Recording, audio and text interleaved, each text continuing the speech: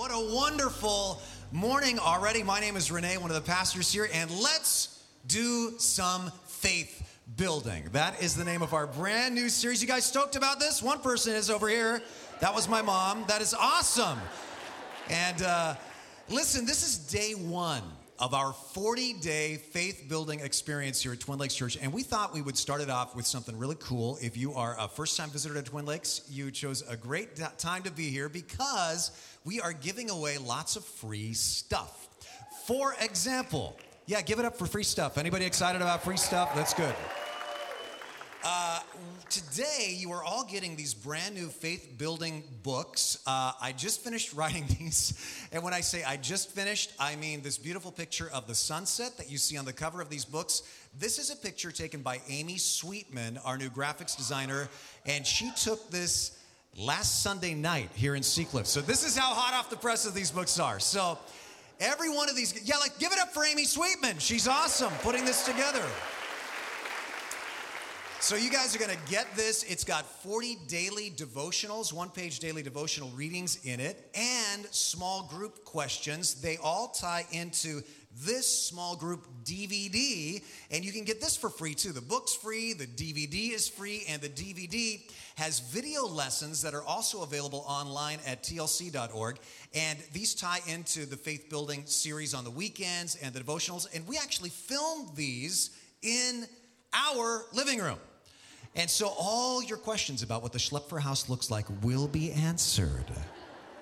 It's a magical place, but you'll only see it if you're in the small group. So get signed up today, and you can do that outside. And listen, if you're not signed up for a small group yet, there are so many opportunities. We got small groups literally all over the county, north to south. We got small groups in Santa Clara County. You can do it online. All you do is go to tlc.org, click on the Faith Building logo, and you can get all the small group materials and the videos online. Do a small group with your family that way if you don't have a chance to get the DVD. And we have all sorts of special interest small groups. All the details are out there at the sign-up tables. But just for example, for the first time ever, we have a small group designed for people from a Jewish background, because we had a couple of families come up to us a few weeks ago say, you know, we're Christians, our family's from a Jewish background, so we would love to interact with other families, and because it brings a different dimension to the New Testament when that's your background. We said, great idea.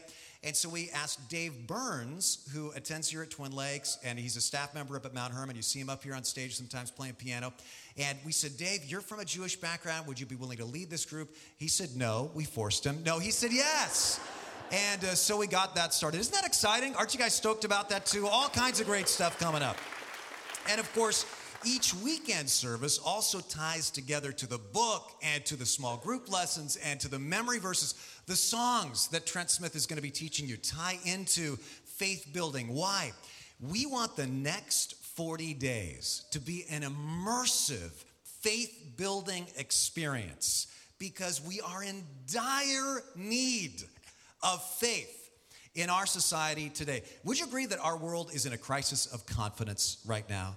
I mean, you turn on the news, you turn on the radio, and it feels like optimism is leaking and pessimism is peaking. You know what I'm talking about? I mean, it's like there's this low background hum of just discouragement and even anger everywhere I seem to turn, everything I seem to listen to. And what's the solution? It's faith. Like we saw last weekend during the preview series, faith increases your joy and your hope and your confidence and your capabilities. Faith changes your future. So let's kick the whole thing off with week one this morning. Grab your message notes that look like this, and let's talk about moving mountains through faith. Let me ask you, do you have a mountain in your life right now that seems impossible to move? Maybe it's a mountain of illness. Maybe it's a relationship with one of your kids or your spouse. Maybe it's a mountain of some sort of an addiction or some challenge you're facing at work or at home. There's some mountain that just thinking about it, it seems so impossible to get around in your life. You're so discouraged. If Jesus were sitting right next to you and he had a chance to put his arm around you, what would he say to you about that mountain? Well, you don't have to wonder, because in one of the most famous verses in the Bible about faith, Matthew chapter 17, verse 20, Jesus says this, and we're going to put it on the screen here, and I'd love for us all to read this out loud. This is actually our memory verse this week in the Faith Building series, and it's also the verse we're going to be studying this morning. So let's all say this together. Let me hear you. Truly I tell you, if you have faith as small as a mustard seed, you can say to this mountain, move from here to there, and it'll move. Nothing will be impossible for you. Now, what's that all about? Some of you are thinking, that's like a great Knute Rockne, Vince Lombardi pep talk in the football locker room, but it doesn't work. Some of you thinking, I've tried this, and it's not true. Some of you, perhaps like me, when I was younger, actually did pray for Tahoe to move closer to Los Gatos. I did, for skiing purposes. Didn't happen. But more seriously, some of you have been praying about one of those mountains you just thought of, and nothing seems to be changing. And you're going, what? Why doesn't it work for me? What did Jesus really mean when he said this? Nothing will be impossible. Really, does that mean I can launch myself off a ceiling and fly around the room here if I only have enough faith and a little pixie dust? What's this all about? Well, that's a great question. I have no idea. Let's close in prayer. No, just kidding. I think I know what Jesus was talking about. And it's interesting because this is not some isolated saying of Jesus. You can't excuse this away by saying, maybe the translators got this wrong. Maybe somebody misheard him.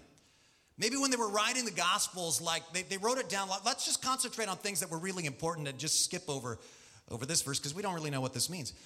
No, this is something Jesus talked about a lot. Let me just show you a few of the instances. Mark chapter 11, totally different setting. Have faith in God, Jesus answered. I tell you the truth, if you say to this mountain, go throw yourself into the sea, and do not doubt in your heart, but believe that what you say will happen, it will be done for you. Matthew 21, Jesus replied, truly I tell you, if you have faith and don't doubt, you can say to this mountain, go throw yourself into the sea, and it'll be done. Luke 17, in yet another context, he says something very similar. If you have faith as small as a mustard seed, you can say to this mulberry tree, be uprooted and planted in the sea, and it'll obey you. So this is not some obscure saying. We can't look at Matthew 17:20 or the verses like it and go, well, Jesus, talking crazy again. Sometimes when he doesn't get enough sleep, his filters are off. He says weird stuff. Let's just focus on his other sayings. No. This is something Jesus said over and over and over and over and over and over and over again. This is something, there's some truth in here that's really important to Jesus, that's essential for him to get across to you and to me. So what does it mean? Well, this morning what I want to do is give you some kind of Discovery Channel moments is what we call them here. And what we want to do is give you some historical background, some maybe lost or forgotten history that might help explain this. And then we want to show you how this is going to make an amazing difference in your life today. So let me start by asking you this. When Jesus says this, had anyone ever actually moved a mountain? Well, yes. And it dominated the landscape. Anytime they were in Jerusalem, the disciples would have seen it. Even today, if you go to Jerusalem, you can still see its silhouette from any of the hills in the city. When I was there last year, I could see it from the opposite side of the Dead Sea, from another country, the country of Jordan. It's huge even after 2,000 years of erosion. It looks like a volcano. But what you're looking at here, that was a mountain that a man moved. It's called the Herodium, and you might remember we talked about this last fall during the Jesus Journey series. This was once just a small little mound, just a ripple really in the landscape. And next to it, there was a small mountain. But King Herod, you'll remember that was the king, probably insane, but very powerful, who ruled Judea when Jesus was born. He wanted that mountain moved. He said, I want to build a palace, and I want my palace there, not there. And so what he actually did was he literally had thousands of slaves shave the top off the neighboring mountain and pour thousands upon thousands of tons of fill dirt on this mountain like a kid building a sandcastle on the beach. And then he scooped out the top so it looked like a volcano. Now, you're just seeing the ruins here, but in its glory, there was a castle on top with a 10-story high tower. But the point is, when Jesus talks about moving a mountain, yeah, one person had done it. The most powerful, most connected, most manipulative and conniving person that they'd ever known in their lifetimes. And by the time of Jesus, now Herod died when Jesus was just a little boy, but the mountain was still there. And by the time of Jesus, the phrase powerful enough to move a mountain became a common phrase used to describe the ability of any powerful and connected person. In fact, in Jesus' day, the Jewish rabbis used a phrase to describe people who were so clever, so powerful, so connected that they could solve seemingly impossible problems. They called them rooters up of mountains. You could find this in all the rabbinic literature, often in the first century. That meant those guys could tackle any problem. They're not afraid of any problem. And so Jesus is using this very familiar image of the mountain Herod moved and the saying it inspired, a rooter up of mountains. And he's saying that kind of power, Herod-like power to tackle anything, is child's play to God and to people who believe in God. Jesus says, nothing will be impossible for you. But here's his twist. To be a rooter up of mountains, you don't have to be like King Herod. You don't have to get any bigger or any stronger or any more powerful or any more connected or any more politically savvy or any cleverer than you are right now. The twist Jesus extends to the saying is, all you need is faith. Just a little bit in a God who was far more powerful than King Herod. He says, you have that and you can tackle anything. You don't have to be afraid of anything. You don't have to be intimidated by anything. You can be a rooter up of mountains with faith in the mountain-moving God. Now let's drill down just a little further into the specific context of Matthew chapter 17. I don't know if you remember, a few weeks ago, I told you the first part of this story. A desperate dad comes up to Jesus with his son, a little boy that Matthew describes as an epileptic. And in the Gospel of Mark, which tells the same story, Mark adds some details that Matthew leaves out. Mark says the boy was also hearing impaired, deaf, and mute. In the Old King James, deaf and dumb. And so this is a kid who's facing some real serious challenges, right? He's an epileptic, he's hearing impaired, he's mute, and it gets worse. This dad comes up to Jesus with his boy and he says, Lord, have mercy on my son.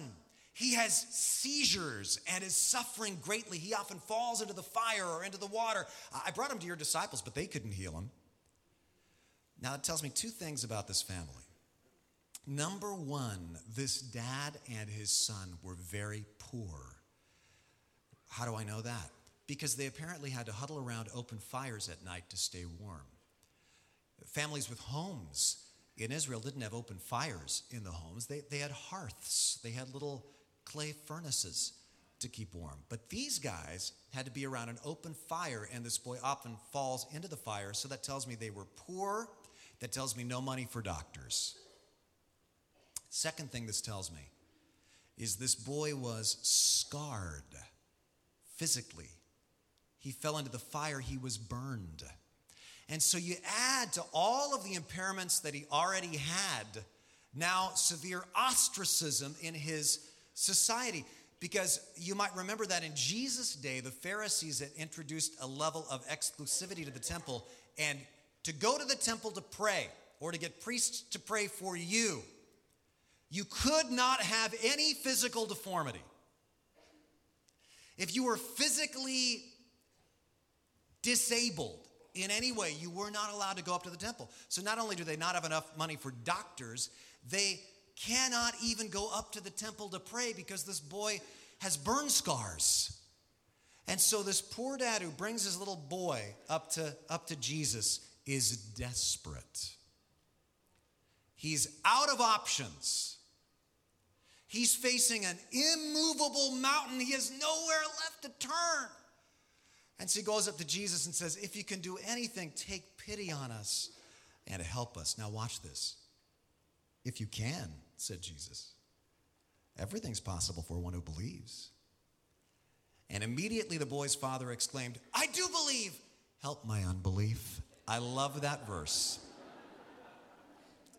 This is one of my favorite verses in all of the Bible. Show of hands, how many of you can relate to this verse? I believe, help my unbelief, I know, maybe, I love this verse so much, and I'm going to be getting back to that verse today. But Jesus heals the boy, and the disciples go, hey, that's awesome, but why couldn't we do that? And that's when Jesus says, well, because you have so little faith. And he says, I tell you, you have mustard seed faith, you can move a mountain. So in applying this saying, which he said frequently, to that kind of household drama, a dad up against a financial and religious and medical obstacle with his little boy, Jesus is applying this saying to your daily life. He's saying to you and to me, don't you ever be defeated by any mountain, no matter how large it looms. Not a mountain of fear, not a mountain of failure, not a mountain of despair, not a mountain of discouragement, not a mountain of guilt, not a mountain of challenge. Don't ever be defeated by any mountain, because that mountain can move. So I've got 3 questions for you. Flip your notes over to page 2. Question number 1 is this: do I believe God still moves mountains? Ask yourself, do I believe God is still in the mountain moving business? Because, after he says faith can move mountains, in Mark 11, Jesus says this: whatever you ask for in prayer, believe. So that begs the question, do I believe this? Now, as your pastor, I want to help you believe this. And so each week in this faith series, you're going to be hearing more and more faith stories, some live, some on video, some I'm going to be reading you. And this morning I want to read you some emails I've gotten about mountains that have moved right here at TLC. 8 years ago now, 8 years, I preached a message on this verse.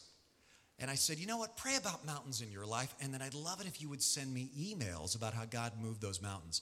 And I got to tell you, one of the best things about being a pastor here at Twin Lakes Church is that for the last 8 years, I've gotten just a mountain of emails that I've put into a special folder on my desktop, on my computer, just encouraging folders about how God has moved mountains. And I just literally at random on Friday just grabbed a couple of those emails, and let me read some of those to you. These are mountains that are moving here. This isn't stuff that happened 2,000 years ago in the Bible. One man wrote, I was in an electrical explosion. When I arrived at the emergency room, the main doctor from the burn unit explained I would likely need skin grafts. Well, about this time, news about my accident reached the prayer partners at Twin Lakes. And I can almost tell you when that was, because a feeling of peace came over me that I cannot explain. The next morning, when that same doctor examined me, he asked if I was the same person that he had seen the day before. He was totally amazed at how well my arm looked, and he told me I wouldn't have to have skin grafts after all. And then I told him, after I got to the hospital, Twin Lakes Church had started praying for me, and he stared in disbelief and couldn't find any words to say. Isn't that awesome?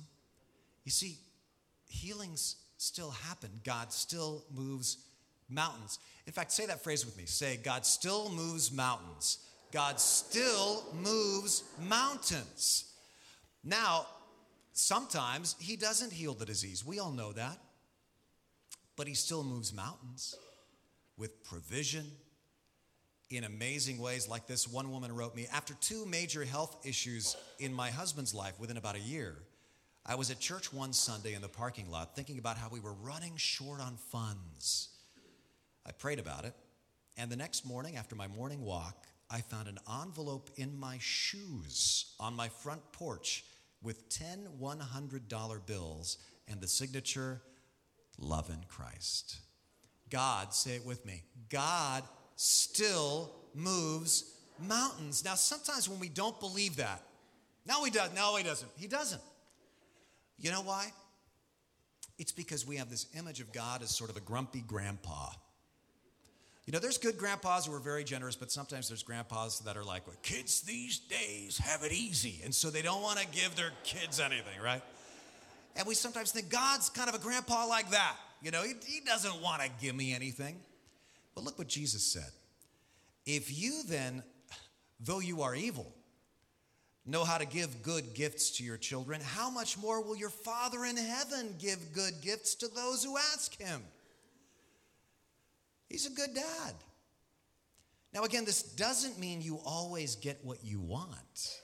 I must still surrender to God's perfect will. But even in that, I'm confident he's going to move a mountain. Let me give you an example. Look at Jesus Christ's perfect prayer in the Garden of Gethsemane the night he was crucified. This is from Mark chapter 14. Let's just go through this line by line. Look at this. Jesus says, Abba, Father. That's how he starts. You know what Abba means? Papa, right? Daddy. Daddy, Father. Dad. I mean, that's pretty intimate, right? He's not a remote God. It's not like, oh, galactic CEO, you know. It's Daddy, Papa, Father. Everything is possible for you. Man, he had faith that the Father could do anything. That's pure faith. And then he tells him what he wants. Take this cup from me. Even Jesus, didn't want to get tortured and killed. Who wants that? Only a weirdo. Jesus didn't want it. Take this cup from me. Yet, not what I will, but what you will. He's like, but God, you're sovereign, so you do what you want. Perfect prayer. And now think of what happened. Did God take the cup from Jesus? No. Jesus was crucified on a cross, the most brutal execution method ever. But think of that cross. The cross has changed from a symbol of horror and torture and total despair that the Roman government would put up to just incite fear in the hearts of people. And that cross now has turned into a symbol of hope and love and joy. And probably hundreds of people here this morning are wearing crosses around their necks. How does basically the equivalent of an electric chair or a torturer's rack turn into a symbol of hope? Because God still moves mountains. And yes, Jesus died on that cross, but he died to pay for your sins and for mine. So now we can enter boldly into the presence of God, forgiven by his grace. And then God rocked the stone from the tomb so that Jesus is alive and living and present with us today. This amazing way that God moved that mountain in ways none of us could have ever imagined. And he does the same thing today. Even through illness, even through death, God is able to change those things that bring despair and discouragement, and he's able to turn even those things into things that he uses to bring hope and to bring new life. So here's the deal today. Are you willing to trust God enough to start praying for some mountain in your life to get moved? Do you have that much faith? That leads right to question 2. Ask yourself, if God could move one mountain in my life, what would it be? If God could move one mountain in my life, what would it be? What's your mountain? Just in the space there in your notes, just write something down. Just write down, what's your mountain? What's your big challenge in life? Maybe it's a work goal.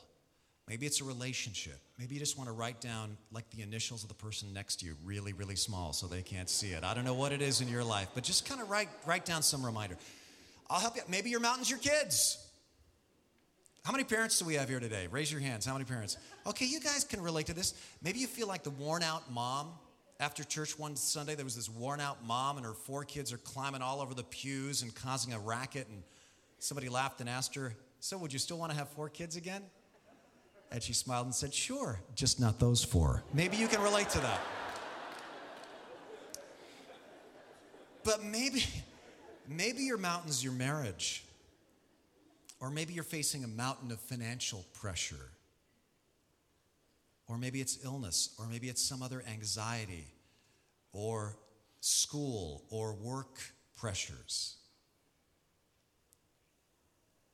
You know, I'll take a risk here and tell you what my mountain is. I almost thought I'm not going to talk about this all during the sermon because it involves the 2020 Vision Project, and I thought I'm just going to talk about all of this at the little brunch that we're doing after the service. But I figured I'd just take 5 minutes to talk to you about this now because I really want you to feel what I feel about this. And because my mountain is really our mountain as a church.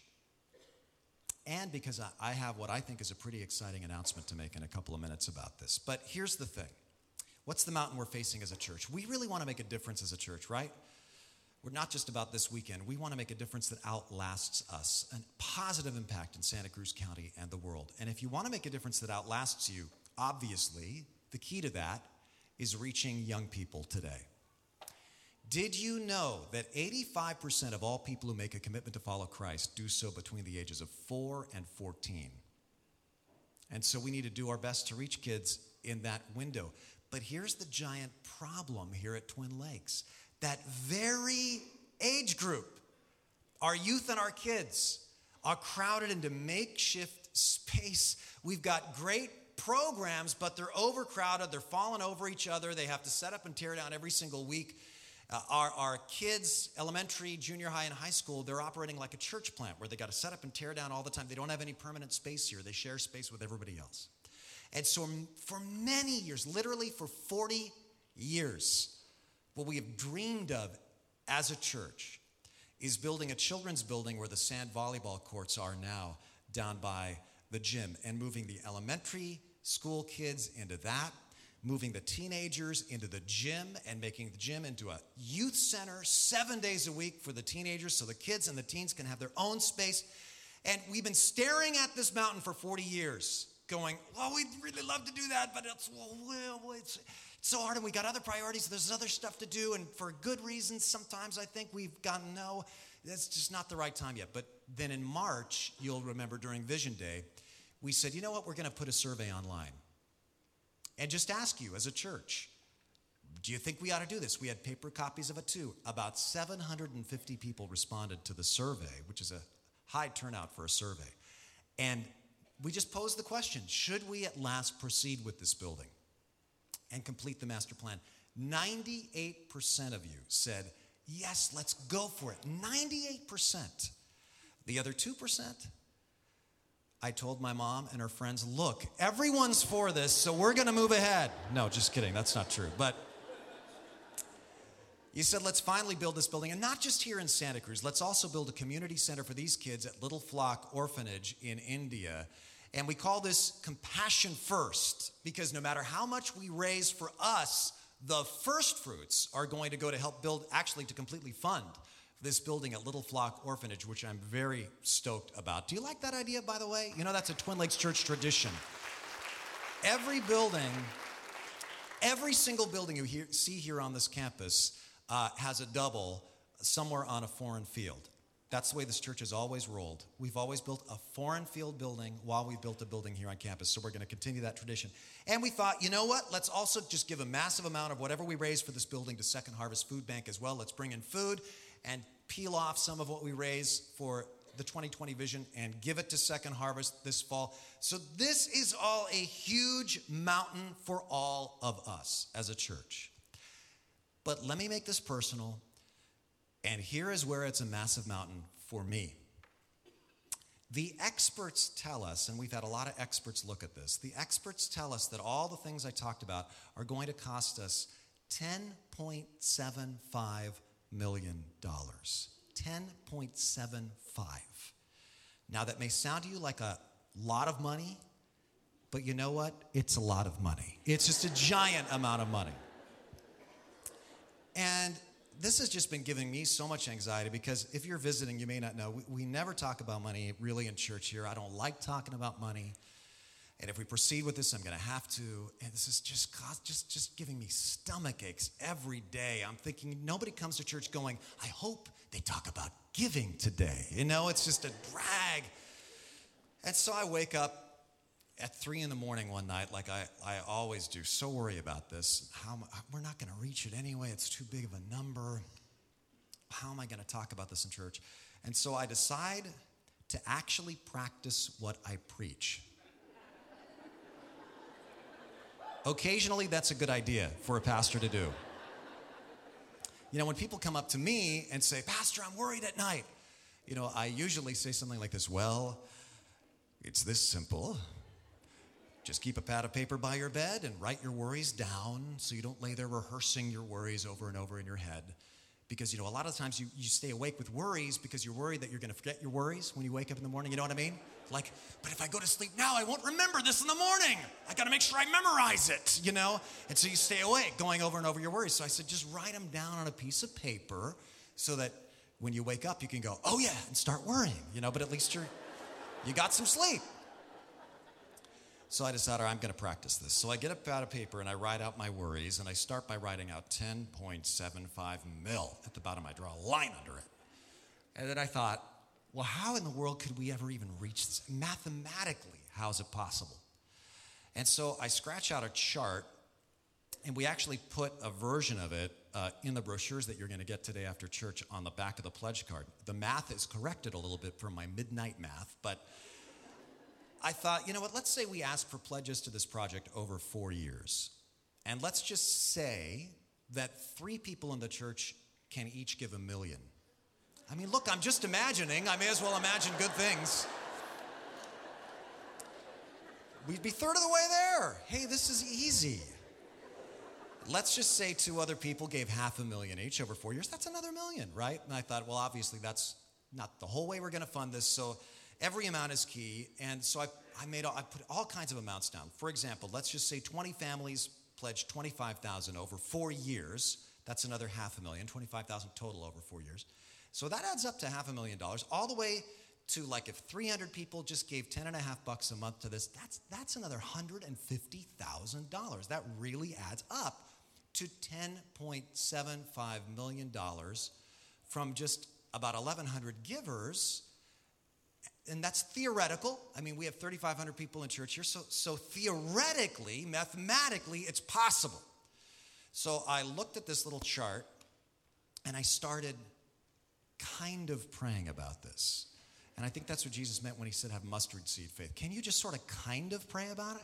Okay, I can kind of pray about this. God, I don't think it's going to happen, but let this mountain start to move. Well, I'm happy to say that mountain is actually moving, because in the last few months, though we haven't even really publicly asked for it, about 100 different people have come up and given different pledges, ranging widely from $1 million at the highest to $6 at the lowest, and every amount you can imagine in between. And so that total $10.75 million?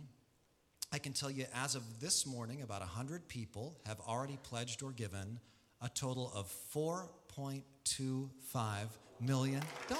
As we stand right now, is that not awesome?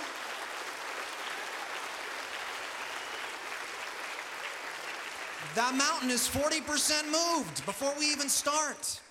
And so what I want to ask you to do is this. When you leave, here's what you guys are going to get. When you leave, you're going to get a grocery bag that looks like this. It says 2020 Vision on the outside. And that's to remind you to bring in food for the Second Harvest Food Bank. And then inside of that bag, you're going to find one of these brochures. Please read it. It has a lot more details and great stories and stuff about this whole project. And then inside of this, there is one of those pledge cards. And what I want you to do is to take that pledge card and put it somewhere where you're going to see it over just the next 7 weeks, and just pray about how God might want you to provide maybe one of these amounts on the back or something else. Just pray about it. Then, the weekend before Thanksgiving, November 23rd and 24th, that's Commitment Weekend. And we're all going to be bringing in our pledge cards, what we believe God's going to enable us to give over our regular giving for the next 4 years. And we're going to give our pledge cards in the offering, and also during that service, the little kids are going to come in because today, all of the little kids in church, after all, it's going to be their building, they're also getting these little piggy banks that say 2020 Vision. And in that service on Commitment Weekend, they're also going to come in. It kind of chokes me up just to think about it. And they're going to give what they've collected, as they've sacrificially given. And we were going, what about the youth? Because they'll have a youth center out of this. They don't want piggy banks, and they want something cooler than some envelopes. So we are giving all the junior hires and high schoolers Pringles cans today, filled with Pringles. And we're telling them, eat the Pringles, they're on us, and then slap this label on it that talks about 2020 Vision, and put your savings that you want to contribute in there. And they're going to be bringing these things in on Commitment Weekend too. And then the next weekend, we're going to be announcing what the Lord has provided, how far the mountains moved, in what direction. And we're going to celebrate, and that'll be it. We're not going to do an endless campaign with some thermometer on the wall that creeps slowly up for a decade, okay? We're going to do this in 7 weeks, and then it's done. Are you guys into that? Do you like that idea of just doing it quick? And by the way, I will not know what you give unless you tell me. I won't know. I never know what you give. I don't think it's a good idea for pastors to know what people in church give. I just think that can get kind of weird. Kind of like the joke you might have heard. I don't know if I should tell this. It's kind of corny. It's pastor humor. But one time there's a pastor, the IRS calls him up. Have you heard this one? And they say, is this First Presbyterian Church? Pastor says, it is. Is this Pastor Jones? I am.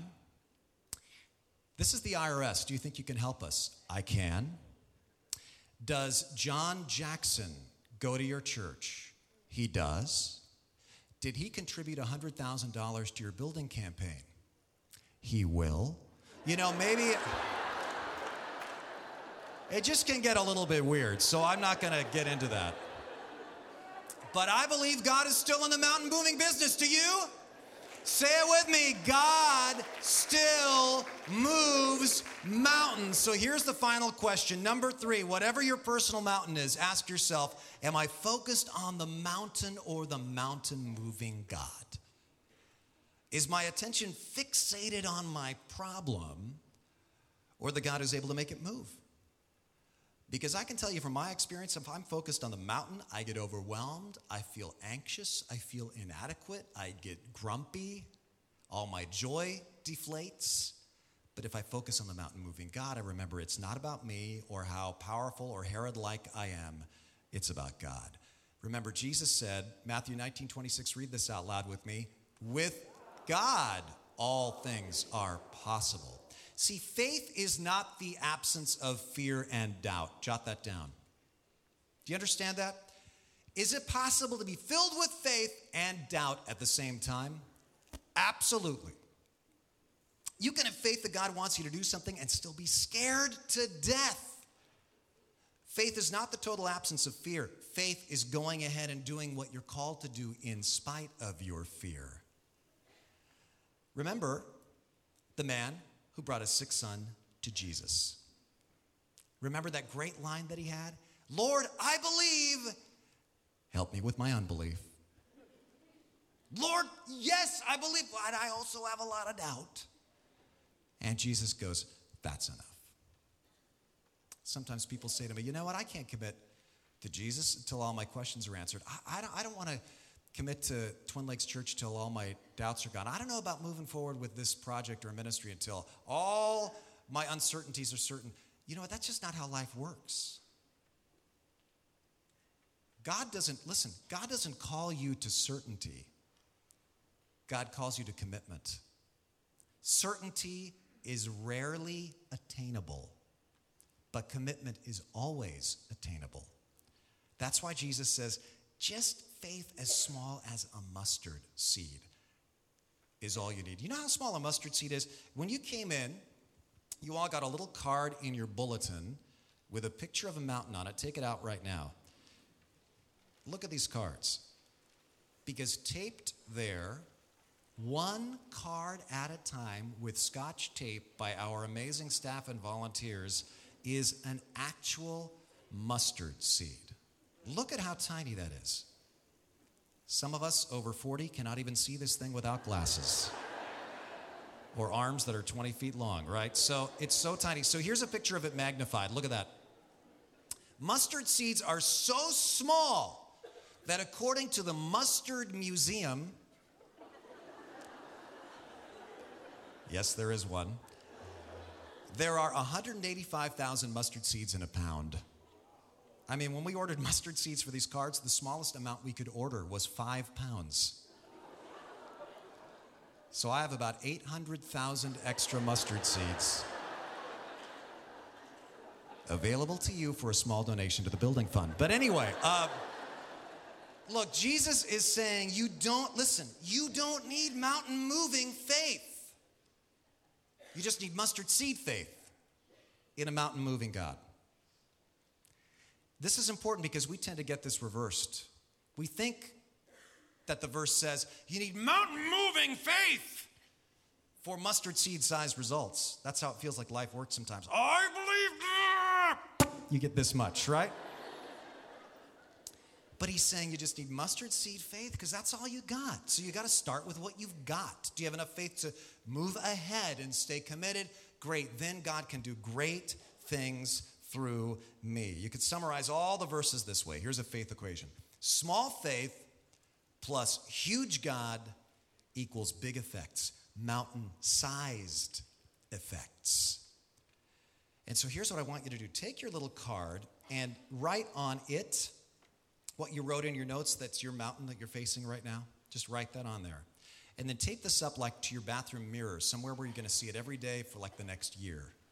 And ask yourself every day, is my attention focused on the mountain, or do I have mustard seed-sized faith in the mountain-moving God?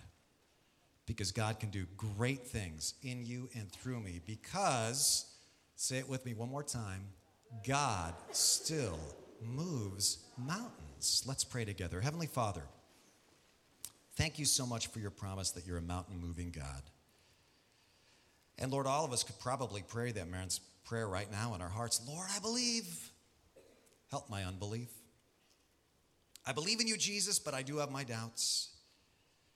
So thank you, God, that you don't expect perfect faith. You never ask for perfect faith, just mustard seed-sized faith. Because sometimes that's all we've got.